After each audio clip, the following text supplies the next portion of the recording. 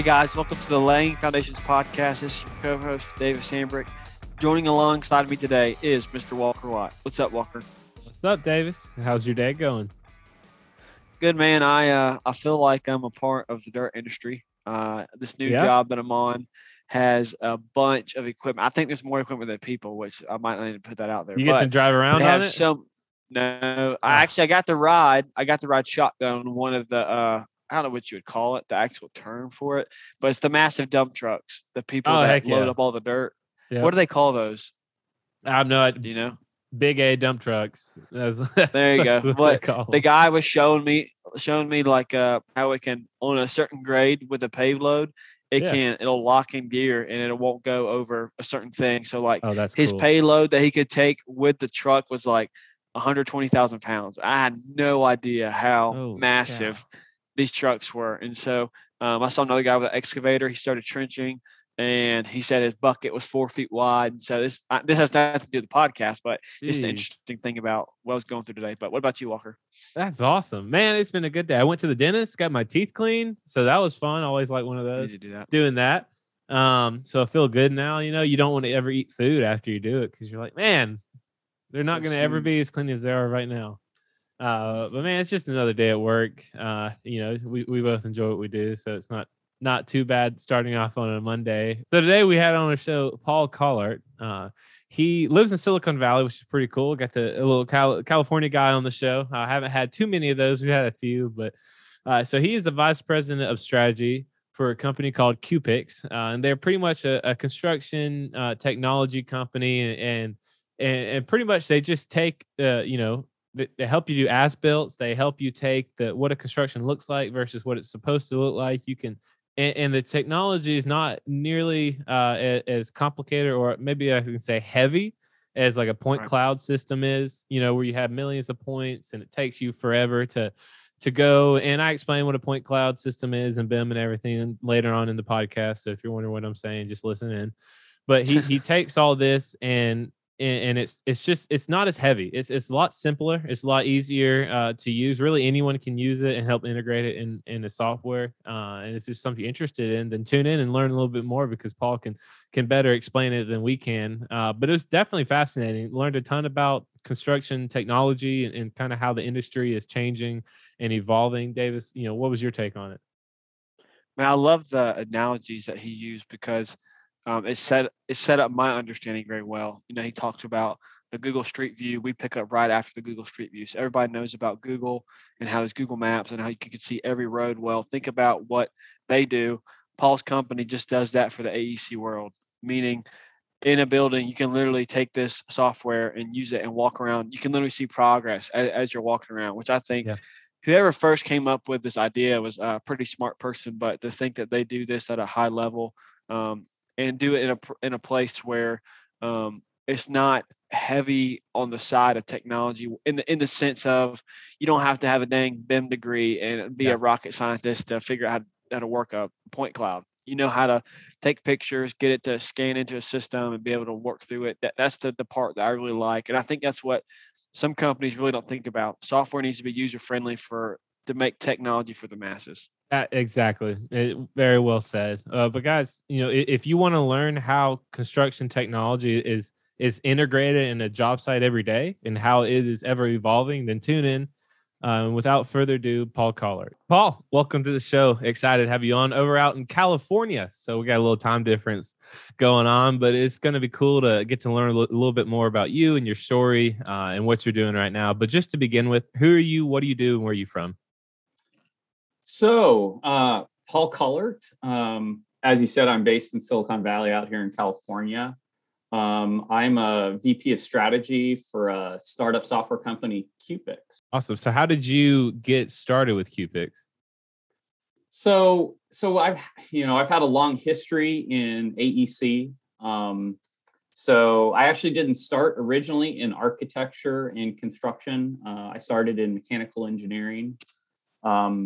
In college, I actually worked on the Lockheed Space Telescope or the Hubble Space Telescope.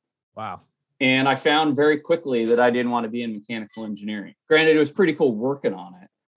But I got directly into architecture from there so more in architecture, pre-design, pre-construction.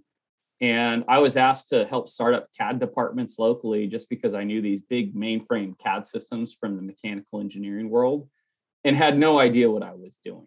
So, but I'd always loved architecture. And just through the years, I've been involved in, architecture, mainly in the area of technology and trying to get people to adopt technology and implement technology that the masses can use as opposed to just kind of specialized technology for people. That's good. And so over the years, I had a software company for a while and sold that, and then found myself trying to figure out, what am I going to do? Was I going to start a company? And if you were to ask my wife, she'd say, I don't want you starting a company again. And so I found myself kind of researching new technologies out there, and in terms of reality capture in this construction, AEC industry. And I started writing articles and things like that about the technologies. And really my goal was to really find out what all the new companies were doing out there, join a startup company. And I happened to come across this company, Cupix. And it just so happened the founder lives like 5 miles from me. Oh, that's cool. Yeah. So, and I wrote a very long technical article at one point. And so analyzing different 360 capture solutions. And at the time, you really weren't seeing much in kind of construction and architecture. You'd see like Matterport and things like that, which were more focused at the time in kind of residential real estate and marketing. And my whole premise was, how can we take this base 360 technology and extend it to enterprise AEC, not just capturing where I am, a 1,500 square foot house, which is expensive as it is, or a 5,000 square foot house, which I couldn't afford here. But how can you extend it to hundreds of thousands, millions of square feet? With that, in getting in touch with Simon Bay, our founder, he was interested in being in this article I was writing, this technical article, but he was still a little too early in his technology. Yeah. But it gave me an opportunity to meet him. And over time, we started getting together at Starbucks, trying to see what his software is doing, which was still focused on residential real estate at the time. And as he started, showing me how smart the guy was, and that he's just, probably one of the smartest guys I've ever worked with. But how open he was to ideas of what he could do with kind of this base technology that he developed. And, at the time, again, he was focused on residential real estate, which I had absolutely no interest in getting into. But I started proposing ideas of maybe other things he could be doing with the technology. And we'd get together a month later and he'd show me what he's doing. And at the same time, I was going out to projects locally of people I still knew, more in kind of this pre-design, pre-construction area of capturing sites and how well is the software working and what else can you do with it. And it was this constant get together, then it was every couple of weeks. And then at one point we had a discussion on how do we integrate BIM in it? It could coexist with each other. Yeah. And went away and I started researching how to do it. And a month later, I came back with this whole document of how it could be done. And he whipped out his laptop going, we already did it. It's already programmed. I'm like, oh. And so I found myself approaching him going, is there a potential position at your company? And so that's how I came to Cupix was, cool. At the time too, Right. he was ready to make that switch of really focusing that technology and kind of realizing this whole idea of kind of 360 tours or 3D tours in residential real estate is kind of, in my opinion, a race to the bottom. It's really kind of who can do it the cheapest. And it's just, and a lot of people I never thought willing of to it that pay way. for it. Yeah. It's, you're dealing, with realtors that want the absolute best and still don't want to pay for it. And so when I started, slim margins all around. Yeah, very slim margins. And if you look at that service industry, even the people providing the services, it seems like the rates are getting lower and lower and lower. Well, you have people like Zillow and all other companies who are trying to lower the amount that you pay realtors, which for them, I mean, I don't know if I necessarily agree with that, because you have a real live person doing the job versus a computer. I would rather give my money to the real live person doing the work, but just the way the technology is evolving, it just makes it hard to do Yeah, absolutely. And then continue. you say Zillow. I mean, Zillow has their own 360 tour solution competing with Matterport. So there's a lot of solutions out there doing that. Where there aren't a lot of solutions like that is in kind of large scale, AEC. So, more specifically for construction and those types of things. Yeah. And so when I came on board, again, the luxury of working with very smart people, way smarter than me, which was a great thing and what I was looking for. And I was able to kind of use my background in kind of CAD at the time. BIM wasn't really a term when I originally started. BIM eventually came around, but defining kind of what the structure of our system could look like. And so a lot of it was just taking, it was taking ideas in terms of how Revit is structured and doing the same thing with our data. So it's really providing kind of that structured data that mimics, let's say, a building, and then having our data fit within that. And it's really been an advantage to us because we can really, being BIM centric, and it doesn't need to be BIM centric, but we're designed so that we integrate with BIM or we integrate with every kind of reality capture out there. And in which I didn't really get into the meat of our software was being able to take 360 imagery. And primarily people are just walking around taking video, and being able to give that information or that data spatial intelligence is really knowing this image exists exactly here in that facility. And not just, let's say, in the 2D, it's in the 3D. So if you take that and stick the camera above the ceiling, I mean, we know you're above the ceiling. We know that camera was at 10 feet or whatever it was. Or if I stuck it down below somewhere, I know I just stuck it down 6 feet below me. So it's similar to like point cloud technology, where you have to link it in with a Revit model, and then you create sort of a 3D model. But what is the difference between y'all's software versus like going in and doing a 3D scan, making a point cloud, and then having someone to go in there manually with it and link it to a Revit model and overlay it and make the elements? Well, it's creating a point cloud is very heavy technology. Yeah. You're dealing with very expensive equipment, and then it's very slow.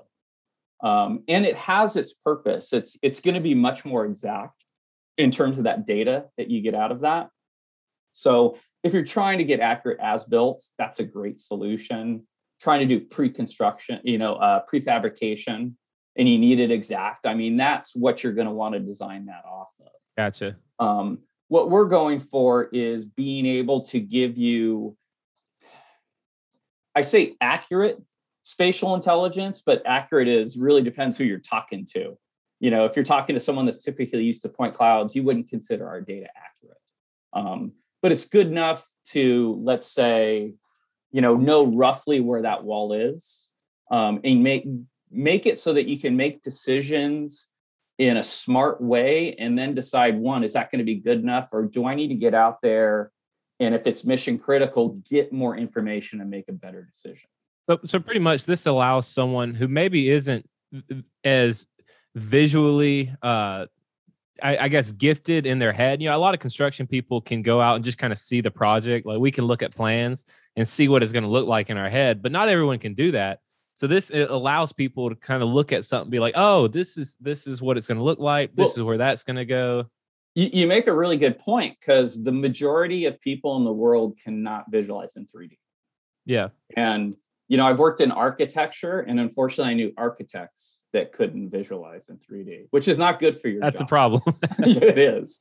But yeah, I mean, and so another analogy I use is that, everybody's familiar with Google Street View. And so what we're doing is Cupix kind of takes over where Google Street View leaves off. And so where Google Street View is kind of at a macro level, we're at this micro level. And we go to the details of, understanding dimensions. We understand exactly how your plans are constructed or how it fits in Revit and all these different things. So we understand, there's rooms and our data is all searchable by that room or searchable, let's say, by that column. Take me to the closest image to column B5. Okay, here's your closest image to that at any certain time. So so it's taking those cues from Google Street View where everybody understands Google Street View. It's you don't have to think about, let's say, this abstract 2D drawing and try to figure out visualizing that in 3D. Right. I think that's really good the way you split that up, because I spent so much of my life looking at stuff from Google Street View, and now you're just telling people we start where they end. And literally, I can view that, you walking into a building and be able to see basically what Cupix does, like Google Street, but inside a building. I love that. I want to back up a little bit.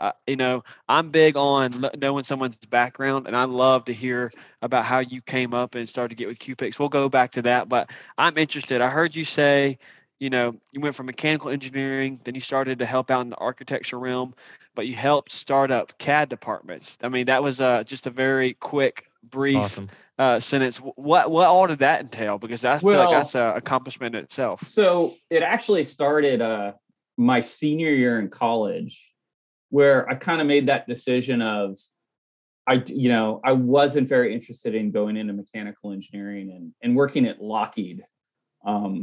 And so my senior year, I actually, it all started by me. I was living with a bunch of buddies senior year.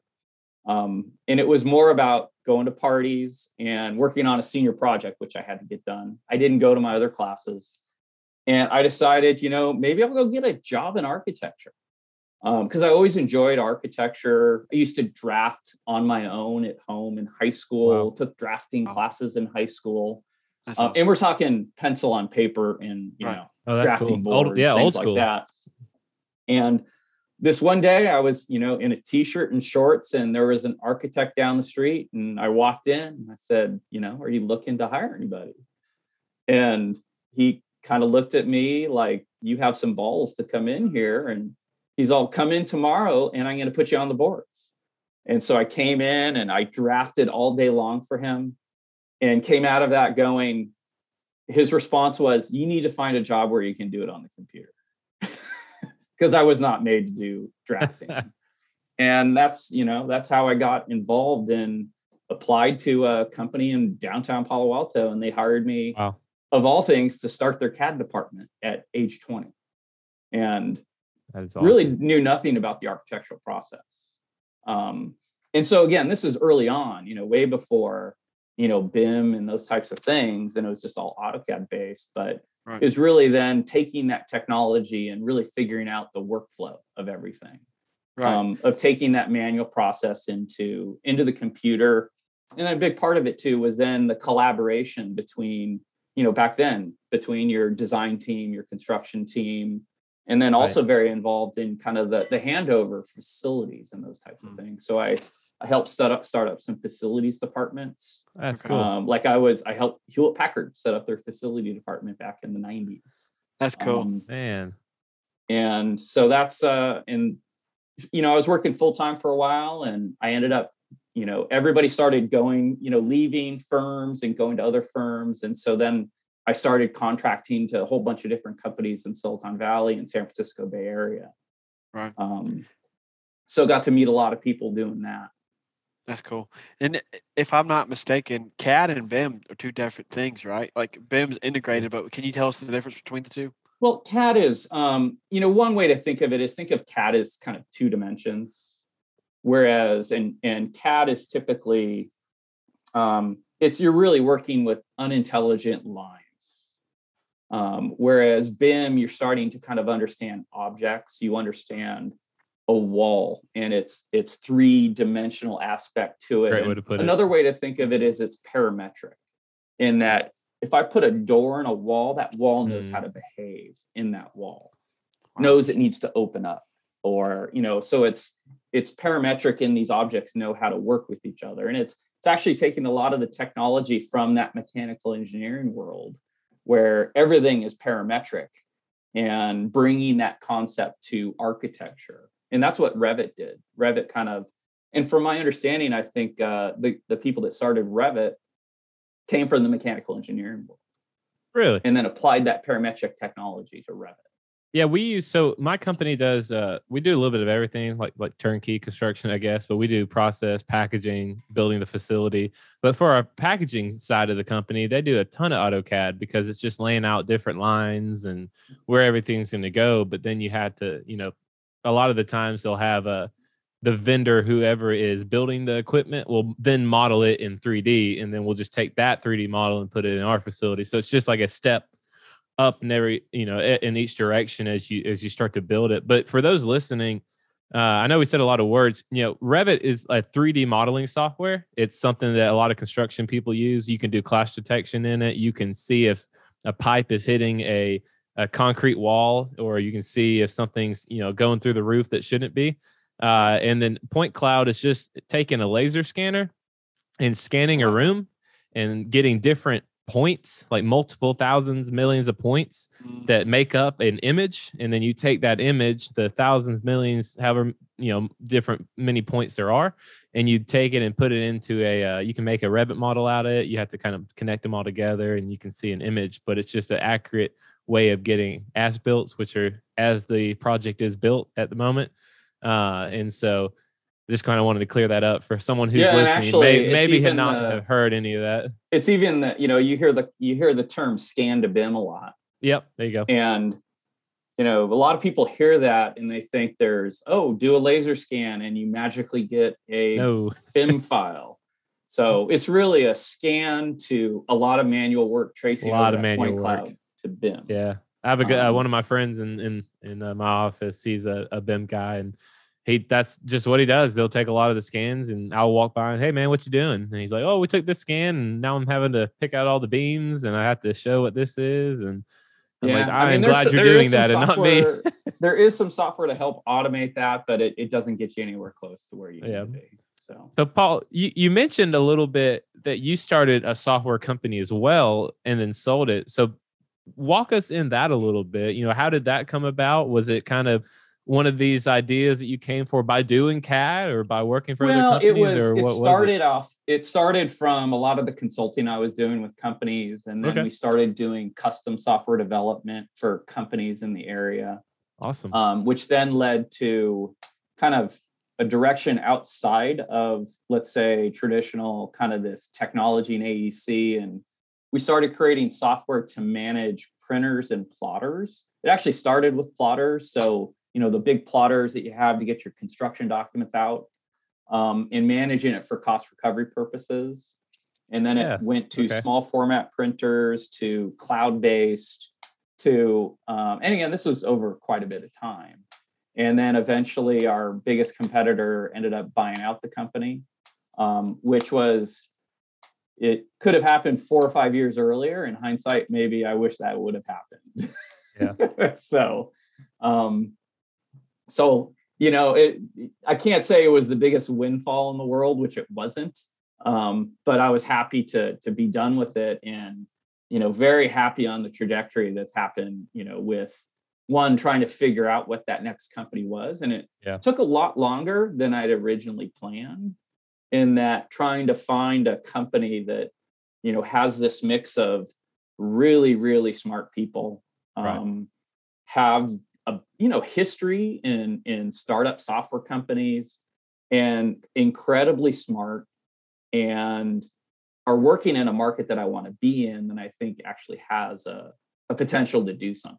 Thank you guys so much for listening to our podcast today. We cannot tell you how thankful we are for every single one of our listeners, and we genuinely want to know and learn about you a little bit more. So if you're interested, maybe sending us a question or just saying hey, or wanted to talk to us a little bit, please reach out to us at contact@laying-foundations.com.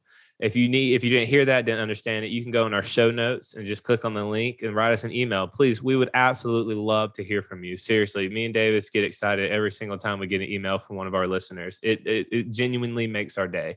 But if you want to find out a little bit more about us via social media, Davis is going to tell you a little bit how to do that.